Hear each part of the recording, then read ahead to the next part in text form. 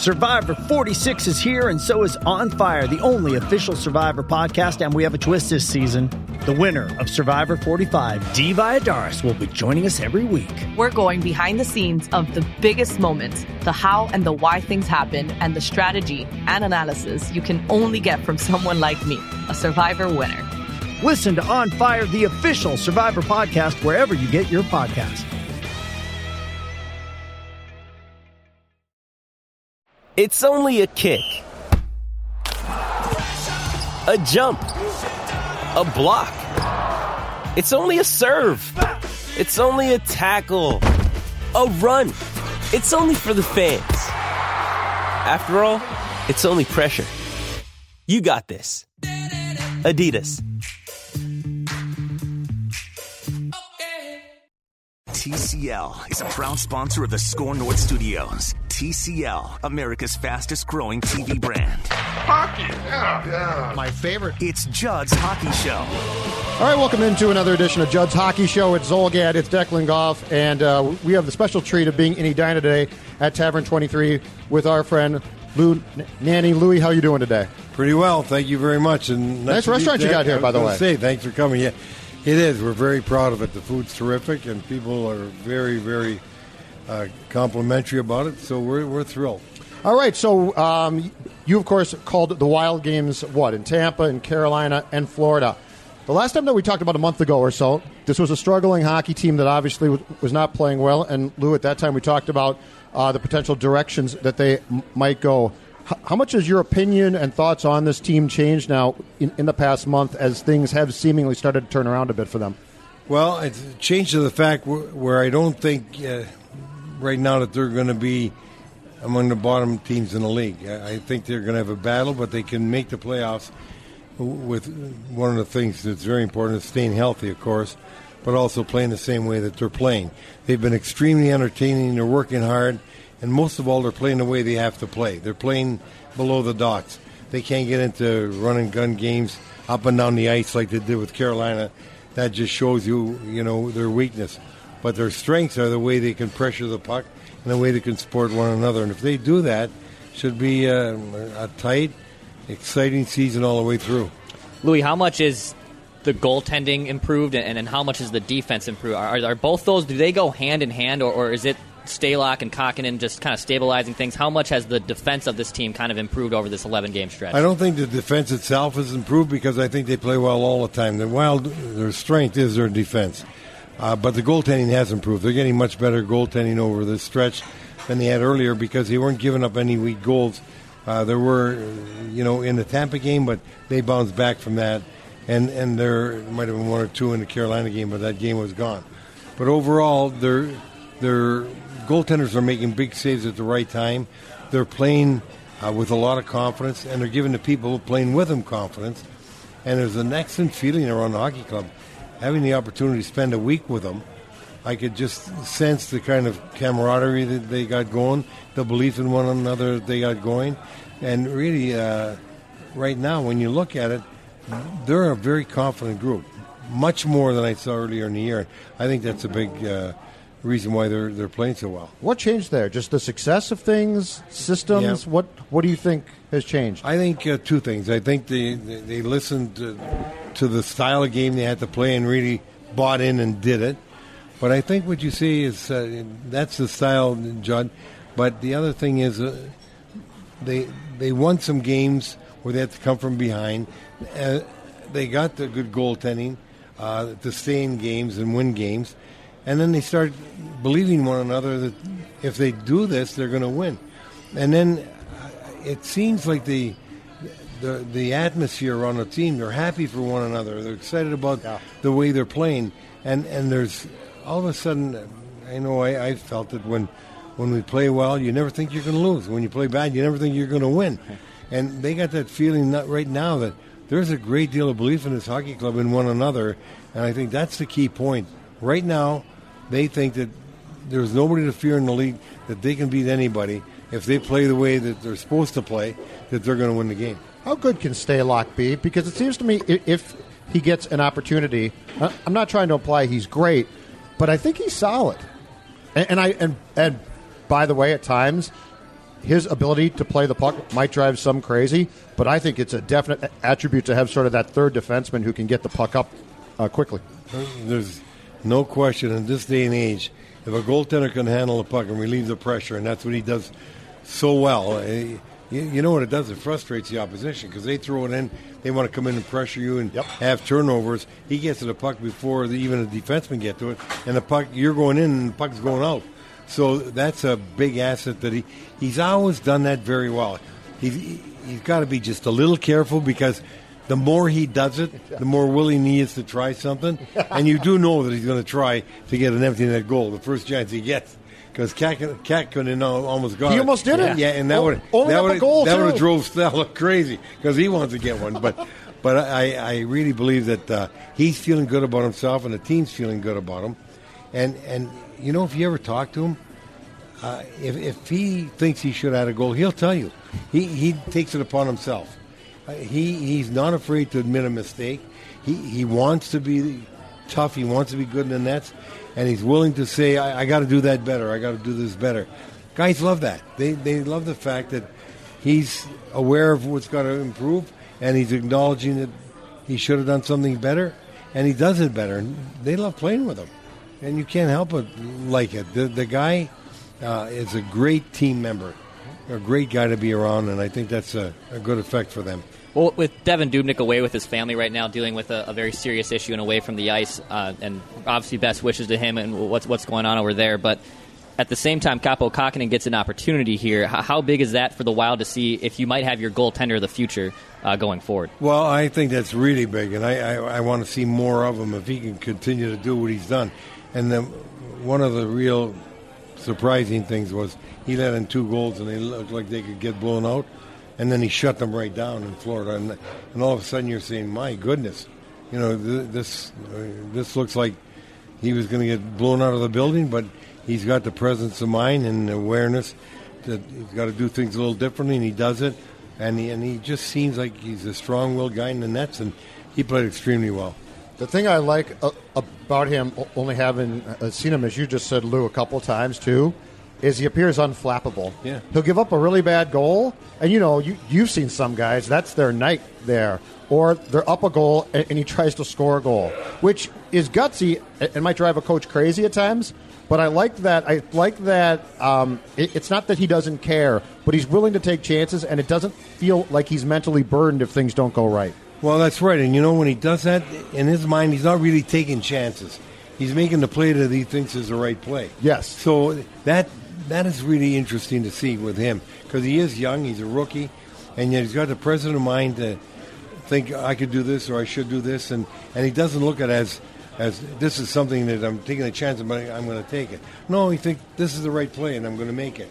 And so this kid, I'm sure we're going to see him tonight in the nets, and I'm looking forward to watch him play because not only did he play well, he played smart. And he reacted very well from the first 2 goals he let on the short side up high.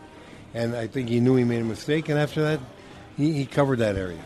What to you, outside of goaltending, was the most pleasant surprise that you saw on the games that you saw on that trip, as far as just the team's play? 2 things. One, the continued good ability of Eriksson Ek, Greenway, and Cunnin to check. And Ek is a young Mikko Koivu defensively. He's not going to score like Mikko, but this kid is a terrific defensive player. And I don't care who they were playing against, they gave them problems.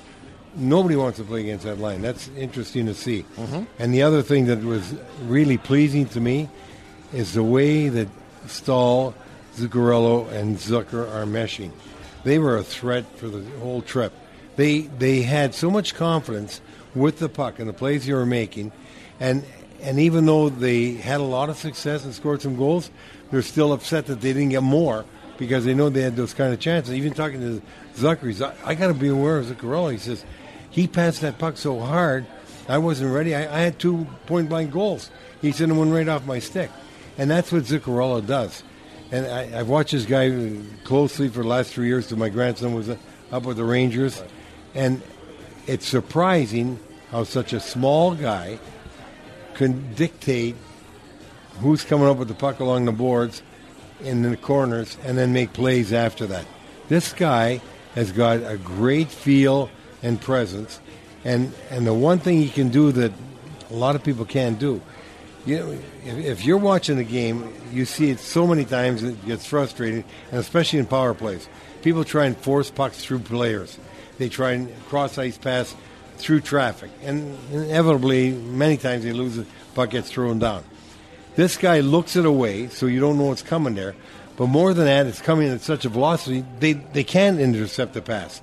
And that's the difference. And that's why Zucker was getting open. So just a hard pass, for instance? Really hard. It's not a little hard, it's really hard. Interesting. Zucker said he passed the puck harder than anybody's ever seen pass him the puck. And they're always passed like that. So it gets through traffic. Like, take a guy like Granlund. When Granlund was here, for instance, Granlund would pass through traffic, but they'd be like little dump plays. And over the stick, and then, you know, land, it might bounce. Zuccarello's come with like a rocket, down, low, and right across. And so you got to be ready. And the good part is the opposition is not ready most of the time. Sure. So the puck gets through, so you're going to get a chance. And Zuccarello was obviously the kind of the prize acquisition of this offseason. He signed a no-movement clause. People were a little confused on the contract, but at least so far in these last 12 games, I mean, he was the player we saw in New York for so many years, and he's been so crucial to the power play and the offensive driven of this team. Do you think that this signing was the right signing for them to make, and how important is he to the core of this team right now? Well, there was no question he's a good signed player to have. The only question was the length of the contract. Yeah. And that's how it's going to be there, because as people get older, they're going to get slower and things are going to change. Now, personally, I would have signed him for 3 years and paid him more money for 3 than sign him for 5 and pay him less, because there's no question for 3 years this guy can really play. And he does more little things than probably anybody around on the forward lines you see there. And he uses a real long stick. He's surprisingly real good at stealing pucks, especially along the boards and in the corners. And his body position is always terrific, because he not only gets himself positioned to get the puck, he positions his body to get away from the checker or away from the guy he's battling with the puck. And so when you do that, now all of a sudden you got them in an outnumbered situation, because one guy's caught back at the boards, or two. So you can make a play, and that's what he's capable of doing. So his stick is longer, right? Yeah, and didn't you explain that his stick at one time was not legal in the National Hockey League, and now it is? Yeah, I would say his length might have not been legal in the old days. Okay. Because in the old days, I can't recall. I think it might have been 46 inches, 48 inches, and that's all you could use. And the funny part about it was, we got guys 5'5" using that size stick, and then we had guys 6'5" had to use that kind of stick. Then they finally accepted, the rules committee, hey, this is unfair. The guy's a bigger guy. He needs a little more stick here. Like Bobby Smith. Exactly. Like yeah. Bobby Smith. Because for a long time, that stick would have been illegal. But so his might even be the regular size stick that we had when he's short, so you can't tell. Right. I mean, it's longer. But for a player with that height, you look at the stick, it's a longer stick than normally would be used. So he does use a longer stick than the average guy for like his size. Back to the Eck line, Louis. What makes Eck so difficult to play against? And seemingly now, and this is a great thing, if you're the Wild, guys hate him. But I don't see him. Back in the day, you had pests and cheap shot guys, and you'd be like, I know why this guy, why opponents can't stand him. Eck doesn't seem to be doing, if you watch the game, things that would anger guys, but there's no question he does, and it's very effective. Well, first of all, he's very smart. He's very smart defensively. He's got great idea about how to check a guy and how to play him. And to me, it seems like he plays inside guys. He gets in tight. He gets in close. That frustrates you. You'd like to be checked from 2 feet away, maybe. I'm watching this guy. Yeah. But it seems like he's about 2 inches away. He's always got his body leaning on you. He gets inside your hands. He gets down low. Sure. And that probably gets frustrating. But he has got great balance and excellent strength on his stick when he's battling down low for the puck. And his positioning is just terrific. I think that's why when you look at that line, they take the right positions in the defensive zone. And that's why they can go check top lines. Because they always have their body between the net and the puck or the puck carrier. They always are on the right side of the puck, especially Ek. He's always seemingly on the right side of the puck. And that way you have no free look at or lane to the net. And if you're shooting, a lot of times you got to shoot through him. So his positioning, his head are his biggest strengths. With Ek, too, how big is it having that pest on the team? A guy that can really agitate and get under people's skin. I feel like the Wild have lacked that for a few years. So having a player like that on the roster, what does it mean when you're in opposition, you're trying to get things going, and you have a guy like Ek who's pestering you all night? Well, you know where it really helps when you're in tied games or the team is trailing your team by a goal and you're trying to get something going, and this extra frustration just mounts up. And so that just, it's another thing that can put the opposition off guard and off stride. And so he's a guy that I know Boudreau does not mind playing against anybody. In fact, when we were down and we were in Florida, I said, who do you want to get against Barkov, Huberdeau? Who do you want to get against that line? He says Ek. And he started Ek. And it surprised me because then Quenneville started Barkov. And I think Quenneville was thinking they're doing this because they don't want Barkov to play against Koivu. Well, the fact is, Bruce wanted Koivu to play against someone else because they do have scoring ability with Parisi in that line of Fiala. Yeah. So he got the matchup he wanted. And obviously Quenneville must felt okay about it because he had last change. And Quenneville's very good at getting who he wants against somebody else when he's got last change. Ryan Donato, question for you, sir, because this is the one thing, and look, Bruce has done a great job, and I think Bruce is a great coach. But this whole thing of him playing sometimes more and then not playing, which I sort of get, I don't like. But what's driving me crazy now is, and I know Bruce is trying to win games, so that there's a balance here. But Donato being moved to center at times is driving me nuts because I want this kid to play the wing and be left alone. And I want this to be a time when you can find out who is this kid exactly, because I don't think he's a bad player. I don't know for sure, but I don't think he's bad. Would you prefer that he just gets put on the third or fourth line and just gets left there, though? Because, he goes to the pivot, then he struggles a bit, then it seems like he doesn't play as much because of his struggles there. And I just would really like to have him left on the wing and find out. Well, if you look at it, he was playing on the wing and would have been left out. But you had the injury to Koivu. Now, you get the injury to Koivu, and who are his wings? Fiala and Parisi, two really good, productive wings that can score goals. So you try Rask there, and you have to remember, Rask, he might play hard, but he's not quick. So Fiala is not going to be in sync with him because Fiala is so fast. Now, Donato, which you don't realize, Donato's whole life has been a centerman. He played center from when I watched him in the USA teams. He played center in Harvard. Yep. He played center when he came up with the Bruins the first time.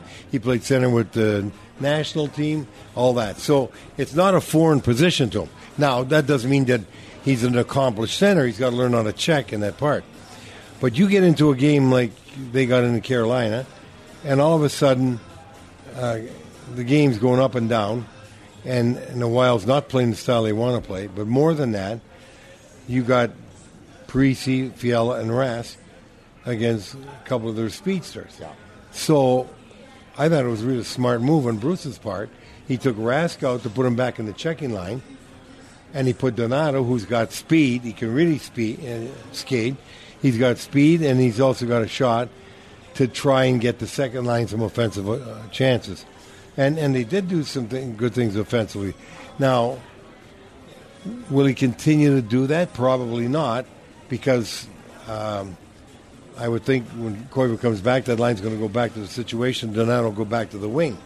But the choices he had that night during the game, I get that. That was the right choice. It was just a tough role to be asked to play in. And if I'm not mistaken, they tried Donato at center in training camp and decided to bail, which is fine. I just would like to see him. They didn't try him in training camp. No. Oh, at the beginning they did. Yeah, in training camp, and then moved him back to wing. Yeah, because Bruce talked to his dad. Bruce didn't realize he played center all his life. Okay. And he didn't want to be putting Cunningham at the wing. And I was happy he didn't put Cunningham on the wing. I don't want to break up the line of Eriksson. I do agree with that. Greenway and we're all on board with that. And so, now you got to fill a hole. What are your options? You had Rask, Hartman, and Donato. Well, there's no question who's the fastest of the three, and who's got the shot. So you take a look. That Carolina team though is a tough matchup because they're so fast, well, and they played that game. To your point, the Wild started to play that Carolina game, and they're not in a position to win that game. Right after the 5-on-3, they started playing the Carolina game. Yeah, it's over, and they had to revert back, which they didn't. But the one thing about that you saw in the game was actually Donato didn't play bad after with Parisi and Fiala. I mean, Fiala, if anything, turned 3 pucks over inside the blue line. Yep. And other guys turn over beside Kevin. Kevin's been coming along, been playing better. He's made some really big strides, I think, offensively. But every now and then, he's got to be more diligent on what he does with the puck, especially in his own zone. To me, that's where his weakness is, his own zone. Mm-hmm. He's got to be thinking before that puck comes, what are my options, and start with the best option, and make certain you don't turn them over there.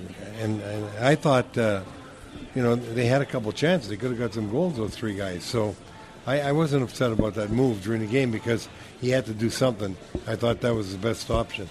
I know in going to that Carolina game, injuries forced Victor Rask up into that top six to start the game. Yeah. But, before that, he actually, I thought, for the last couple of weeks was playing very well in a fourth-line role. We know his salary cap hit. We know that that's a lot of money. But do you think a fourth-line role is just suited for him and he should just probably be put in that lane to be successful? Yeah, because it's skating. Yeah. In this day and age, if you can't skate, basically you can't play one of those top lines. You're going to have a real tough time. You got to be extremely gifted in another way of either seeing the net, putting it in the net, or making a play somehow. But his best option, he's played well on that fourth line, and he's given them a little offensive flair because he can do things with the puck, and the guys on the fourth line aren't as quick as the guys they had in the second line, like Fiala, for instance, and so it's not a bad place for him. Rask is a very good player, Louis, circa 1987 or so, right? Because he's got the skills. Yeah, you got it. But you're right. It's skating. Yeah, and I don't think you can take his current speed, his current age, and up it a lot. No, you can't. It's not he's a kid who can go to power skating. No, even going to power skating. Let's face it, you power skating, you might get a hair quicker or something. Yeah.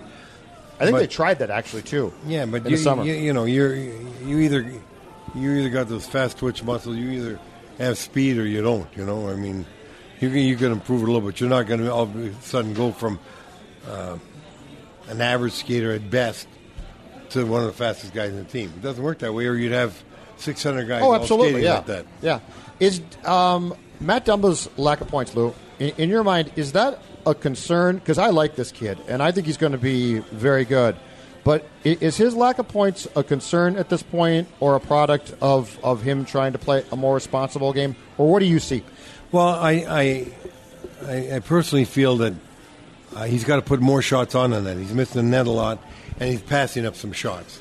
This kid has got a lot of ability, and he can skate, he's tough, he can compete, and his shot is as good as anybody's.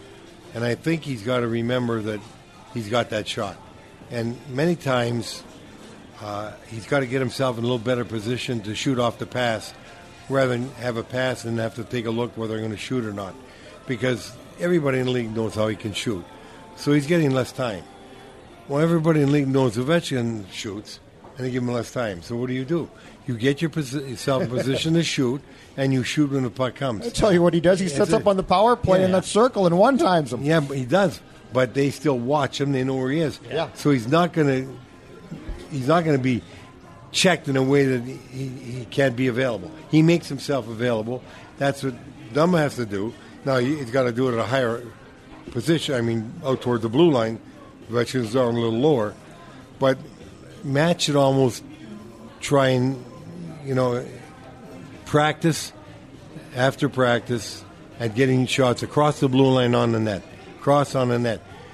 So if he doesn't have to wait and he can get that puck through, because everybody wants it, they're going to block his shot. They know how dangerous it is.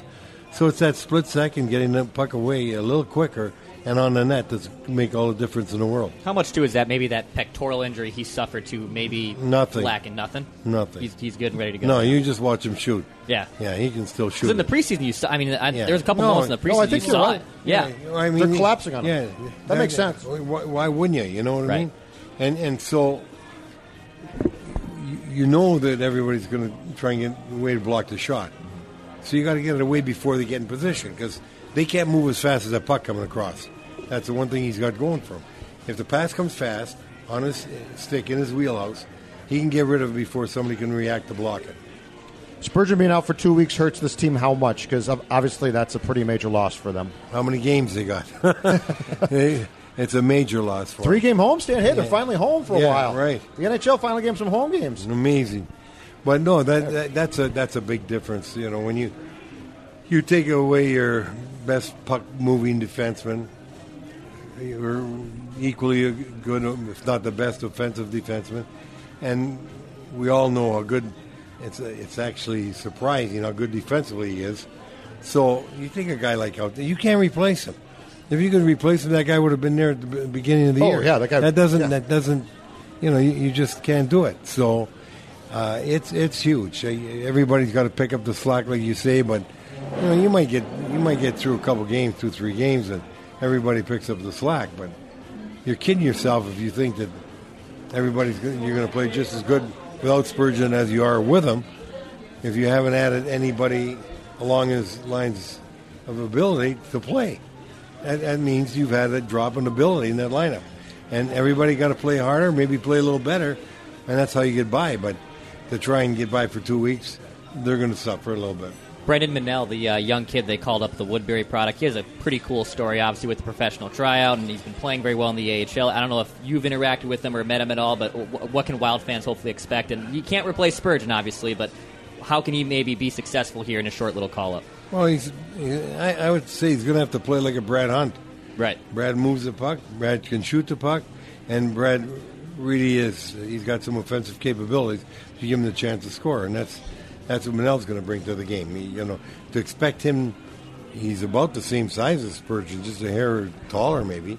So you can't expect him to be as good defensively because he's just learning the game. And Spurgeon is a gifted guy that knows body position, and it's tough to replace there. But this kid maybe can add a little puck moving ability back in defense.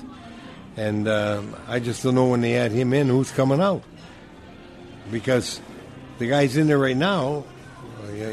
He'll probably take out Sealer because Soucy might definitely had the best game ever in Tampa that he's had, and he's getting better and better every time. Absolutely, he's playing with a lot of confidence, and you're certainly not going to move Sutter, Dumba, Brodin, who's out of this world, and Brad Hunt. Soucy's got some moves too. Offensively, I love when he comes in, and I think was, and it's not surprisingly, Louis, he was probably hesitant to do that early on in this season, but really that trip you saw him pinch in a few times. He's got some offensive skills. He's playing with a lot of confidence right now. He feels that right now he's playing loose and free. He's not encumbered by what if I do this, what if I do that, what if I make that mistake, and so he has done a marvelous job back there, and on top of that, he's moved up and he's playing with Dumba right now. I mean, with Brodin right now. And when you're playing with Brodin, you got to have a lot of confidence because Brodin defensively, he's a marvel. The way he can skate, the way he does things. This guy is amazing. This might sound weird, Lou, but where among the defensemen that you've covered or watched, where does Brodin fall? Because he's not flashy, and you can sort of watch a game and not come away talking about Brodin. But to me, the stability he often brings is irreplaceable. Because I'm also hard pressed to think about the times I've seen him flat out screw up. He doesn't really, I don't think. Where does he fall as far as underrated defensemen go? Well, skating wise, there's nobody that I can think of in this Wild organization since they've been here can skate any better than Brodin or as good. The guy's a marvel the way he can skate. And trust me, I know some teams would love to have him just because they can't handle somebody like McDavid. Brodin's the only he's the type of guy that can skate and position himself and do well. This guy, right now, if you would say who's the most valuable piece that's tradable, it'd probably be Brodin. Everybody, I know some teams will pay a lot for him. This guy can really play. And as you said, Judd, he's so underrated and underappreciated. Because he's smooth, he's not flashy, and he's not a real threat offensively. He should be better than he is offensively for the skills that he's got to make up his ability, and that's skating, puck handling, and shooting. He should be better offensively. But everybody needs a guy like this to play defense, to play against top people, to move pucks out of the zone and create stuff. This guy is... Right now, he's, I'd say he's the most valuable trading piece that they would have. All right. Explain this if you can, but we referred to it earlier in this podcast. And I read a story at ESPN.com the past couple of days. It came out that the Wild actually, the league went to the team and said, we're going to have you play basically constantly on the road for the first 2+ months or so, or 3 months. How does that happen? Because this schedule has been, and I'm not saying that it's the fault for the team's record, but I am saying that I would guess in your day, if the league had come to you with this schedule for the North Stars and said, yeah, you're not going to be home basically until late December, you would have objected. I would have never taken it. Yeah, so how does this... Well, it happens because you were in the midst of making a change in general managers. So the one manager's going out while the schedule is getting completed and put together. Okay. And the new guy's coming in, and it's basically said before he ever gets his feet on the ground working. And you have to, let me put it this way, as a general manager in an organization, you have to work in concert to giving them dates where they can do this. And the Wild have a little bit of a conundrum because their building is so good for concerts that everybody wants to play there. So, and now some of these concerts are getting a year out in advance. So what you have to do as an organization, you got to work with your building people and with the ownership to say, look, I need, you got 41 home games, I need 55 nights that I can go and say, we're locked in here. You can't book a concert till they're freed up. And then you give them a situation where they can't do this because they only, see, you have to give them nights to work with, and they take the nights you give them to work with, then they make a schedule. So if you give them the nights right, you'll never get caught in a situation like this. You can't do like, I'm sure there's a method to do it, but in the old days, they didn't have the computer, so I'd go to Montreal 3 times in the summer, and I'd be up on a wall. And I'd say, no, first of all, I'm having Saturdays because it was a big draw. We needed draws. You did a great job on Saturdays. So we had like 13, 14 Saturdays right away. Then I'd have no Mondays because I don't want to be against Monday Night Football. Yep. Then I'd have no back-to-backs. And you know what's lost in all of this we're not talking about? It's selling tickets. Do I want to be at home 10 games in a month when somebody's got to buy tickets? So now it's tough for them to get to 10 games, so now they got to move the tickets. Might get upset they didn't move the tickets or not splitting. You got to watch those kind of things. And so you have to work something. And the league understands that if you go to them and say, look, like I would never take 4 and 5 nights. And when it was back-to-back, I wanted to be the home team on the back-to-back. There are all these things you do. And you work it, and you have to work in tandem with the league, but you structure by giving them the dates that can affect the way your schedule is. And think about now, especially, guys, with tickets and the price of tickets. back in the day, the North Star tickets weren't cheap, but nothing compared to this now. So if you're trying to split packages with your buddies or something, and you're right, Louie, now you got to come to them and say, okay, there's basically no games through December at the X, but in February it's going to be crazy. So you're exactly right. I guess, too, with the road-heavy schedule and with how the Wild have played these last 2 weeks, now that they're going to be at home for, I would reckon, about two-thirds of the remaining of their schedule here. I mean, looking back on it actually wasn't that detrimental when you think about it, because they were able to win so many road games, and now hopefully they can take care of business at home. Well, it was that detrimental because you're still facing a situation that you don't realize can be in effect. When you're at home too much, you're getting caught up in what's going on with the family, the kids' games, other stuff. Yep. You're not around your teammates. Your focus isn't as sharp on the games as when you're on the road. All you think about on the road is that game that day. Mm-hmm. Now, if you're coming in and out, you're going to focus. But when you're sitting at home for 2 weeks and all you got is home games, if you think you're thinking about the game like you do on the road, you're not. Mm-hmm. So you might not be nearly as sharp as you thought you're going to be. So it's not as big a benefit. Right. And on top of that, we know it's not a benefit for selling tickets because now every second night the fans got to go to a game. Yeah, it's a problem then. Yeah. So business-wise, there's no upside to this. No, it's the old Jacques Lemaire, Louis, hated it. And he told stories. In fact, because when the Wild was going through the 2003 playoff run, he put them up at I believe, the St. Paul Hotel. Oh, I always had my teams in a hotel in the playoffs. And he was asked about it, and he said, because if I don't do that, then it's, take out the garbage, do this, wake up in the middle of the night. And he's like, in the playoffs, we can't afford to have guys be worried about taking out the garbage. And that was Jacques' big thing. We never, ever had a game in the playoffs where we stayed at home. I always had the teams in a hotel. As a matter of fact, when we played Calgary in the semifinals, because we had... a lot of Canadian kids and family. We stayed in Banff, an hour and 10-minute ride to the rink for lunch. The rink for practice and back home, and then back to the game because I didn't want anybody bugging the team. They didn't know where we were. We were in the Banff Springs Hotel. Oh, they didn't know, huh? No. So you couldn't pull the fire alarm?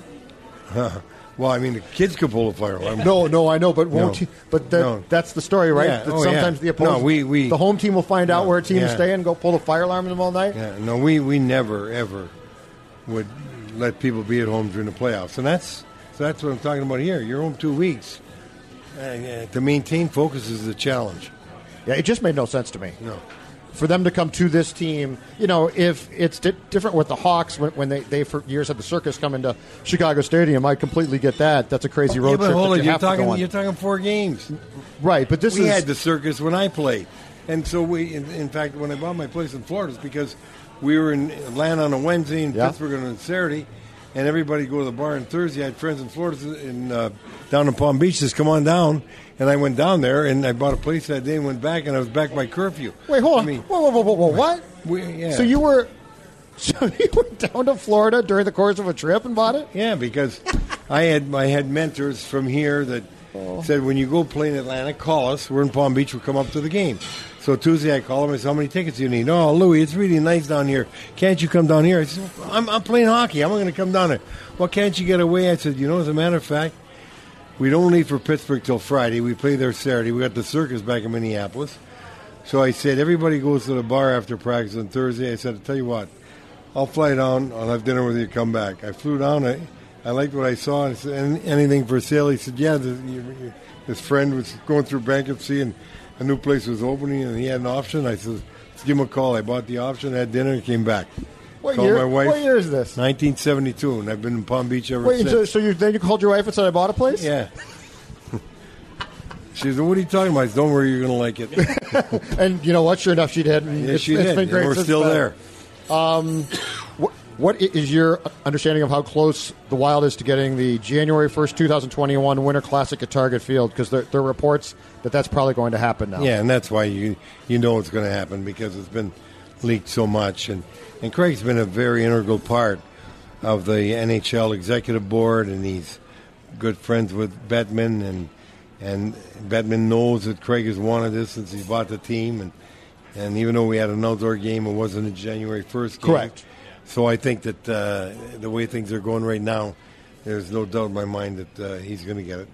And would you prefer? I know it's rumored Chicago would be possible the opponent. Do you think it'd be any beneficial to have a St. Louis or a Winnipeg, or if you're just hosting, obviously it's going to be a grand spectacle. Well, I think I really think it should be St. Louis, and the reason why I said that because St. Louis was always the first rival of Minnesota, and they are a rival now, and they are the Stanley Cup champions, and they do have a lot of star players.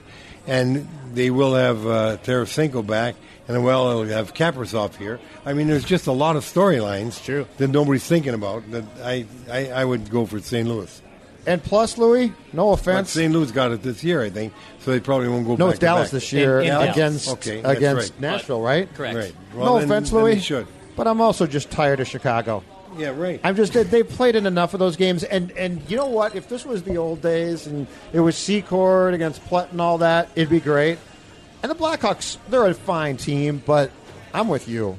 St. Louis to me would be much more historical in some ways and more fun. You know what people don't think about right now? There's one star in Chicago, and that's Kane. Mm-hmm. Yeah. Dave's a great player. Slow down. Keith's a great player. Slow down. And those are Hall of Fame players, but they're not what they were. Now, you go to St. Louis, and you got, like I said, more star players, starting with Tarasenko there, and Peter Angelo, and they were Stanley Cup champions last year. I just think that, and our first really big rival. The first 3 years, we always played St. Louis in the playoffs. First 4 years. They went to the Cup, right? Yeah. Because they advanced through the expansion division. And the year that they changed it, we won, and we had to go play Montreal before the Cup. Okay. Kaprizov. It sounds like it's almost certain he's coming. How good do you think he's going to be right off the bat here? I think he's going to be real good. He's a gifted player that could score goals and skate. He's not tall. He's probably 5'10", but he probably weighs about 2'5", 210. Oh, so he's solid. Yeah, he's solid. He's gifted. He's going to be tremendous. And I know there's been talks, too, of possibly bringing in maybe another Russian player, even one of his teammates in the KHL. Would that help with the transition, having a familiar face for Kirill, or is he just a professional hockey player and he knows that if he comes to the NHL, there's obviously not going to be as many Russians on the bench with him? It only helps if the other guy can play. Right. And if he can't play, it doesn't help. And believe me, they assimilate very quickly. And he's been playing with a lot of guys, even on his team. I'm sure there's some Americans on there in the KHL. So I'm sure he's picked up some language. Taylor Hall. It sounds like he is definitely going to be traded by the Devils. Where do you think he ends up now? Because that's going to be at a pretty penny when he's dealt. Yeah, well, that's a good question. I think if people are smart, they wouldn't overpay. One of the places that he could end up, believe it or not, if he would be willing to take less, he could go back to Edmonton. Yeah, we've been talking about that too. But I think that a guy like that, you got to be very careful because as he's getting older, and he has already had, he's reached his pinnacle. He's been the most valuable player in the league. He's got to be put in a situation to succeed. So guys that he can play with are good enough. And essentially, he does that when he is the key guy in the club. So if he's a key guy in the club, that means he's going to a team that's not going to win the Stanley Cup because they better have other key guys already there, like a McDavid, like a Kucherov, if I go around. So it's I think it's going to be surprising to see where he goes, that the price is not going to be as it was in the past. Yep. And the money's probably not going to be as people expect it to be. And if I'm the Avs, I don't think I'm going to give up one of my really good young defensemen for him because, one, I'm already pretty good, and two, to your point, he's aging to a certain degree, and you've got to, obviously, if you want to keep him, send him to a big new contract. So I think you're probably right. I think the expectation of price might not be met when the actual trade is made. Well, let me put it this way. If I was the Avs, I think I'd rather deal for Brodin than I would for Taylor Hall. Because they got so much firepower up front right now. Yep. And you don't have to give as much up, although it's going to be a lot, to get a Brodin as you would to get a Hall. So I think what you said, Judd, hits the nail on the head. I think the Avs need to have one more defenseman more than they need one more scoring wing. What's your sense on that when it comes to the Wild and Bill Guerin? Do you think that what's it going to take in your mind for them to make a substantial move? Or do you think if they're hovering around that 8 spot in the playoffs, they don't make that move, Lou? There's no way they make the move. I don't care what spot they're in. They don't make a move? No, they cannot. Well, not to give up a first or second round or a young player that I'm sorry. I'm saying just a trade period of like a Zucker or... they'll make that move. Sorry. Oh, yeah. I didn't mean Hall. Hall, you're not. No. No, they... But I'm just saying a substantial move that might actually bail them backwards out of a playoff spot, but benefit them for 2020, 21, and beyond. I think there's a good chance that... I don't... let me put it this way. I don't think that the move is going to back them out of a playoff spot by that time. Where you are, then you can pretty well judge. Sure. And, when you look at it, it's amazing because I used to do this for a long, long time. You can't believe how tough it is to make up 5 points in a month. You just don't do it. So when a trading deadline comes the end of February, you got a month left. You pretty well, 95% of the times who's going to be in, who's not going to be in. So I don't think that there's any doubt that the Wild, if they have something of value, that they can move at that time, and not a Brodin, by the way. Right. But some other names that they probably they'll guys make a up move. front. Yeah, they'll make a move. Jason Zucker's having a terrific year. He's getting the bounces back again. Is it just? It seems last year, and even there's been moments too this year where on the breakaway he just couldn't cash in. Is he just getting more puck luck, and is that the biggest reason why he's been able to put more pucks in the net? No, the biggest reason why is because he's always been a scorer. You expect scorers to score. Mm-hmm. And they'll have some downtimes, and they might even have some streaks where they don't score. But scorers score, and guys that don't score. You could have an aberration, and so you've never been a scorer, and then you get 20 goals, and then you better trade him because he ain't scoring again. But Zucker scores, and he had an aberration because he didn't score as much, now he's back scoring. Zucker's a natural goal scorer, and he will score. That goes what? Rusher, Crusher, Usher, right? That's it. When you're a guy who suddenly scores 25 goals? No, when you're a tough guy comes in the league as a crusher and you score 2 goals, you want to be a rusher, and next thing you know, you're an usher. Last thing, Louis, Bill Peters, the coach of Calgary, gets let go because of his treatment of players, which clearly is reprehensible. We're recording this on Tuesday. Jim Montgomery of Dallas just got let go. We don't know exactly why, but it is, quote, basically conduct unbecoming. Mark Crawford, longtime coach, assistant in Chicago, is put on a leave. This all sort of started to roll, Lou, with the firing of Mike Babcock in Toronto. What's your sort of take on this sudden accountability, and I'm not excusing these coaches, but it's a very interesting and it seems sudden type of deal. Well, it's culture change. It's society. That's the way, we've had a lot of different movements of things are done differently now than they were in the past. In the past, you never get fired for that. I mean, there was a lot of coaches hit guys, and I got hit. I mean, that was some of the things you just expected, and it was no big deal. And this went on for a long time, and so some of the older coaches or guys that have been around for a while have been through that themselves, so they just thought it was an accepted practice, which it isn't today. And so when they did it and didn't realize the severity of it, right, and they got called on it, they lose their jobs or get put on leaves, whatever. But things have changed. I mean, everything changes. Players change, abilities change. It's bigger, stronger, faster, lighter equipment, charter flights, meals all the time. Well, I mean, everything's changed. So the way you got video, the way you are trained, the techniques they put you through, there's not a thing that's the same. Sure. And that goes for coaching. And so the way you handle people is much different in this day and age than the way you could in the 50s, 60s, or 70s. And that it's not that makes the guy a bad person now. It's just they weren't aware of it, and it's just what was accepted practice before is not today.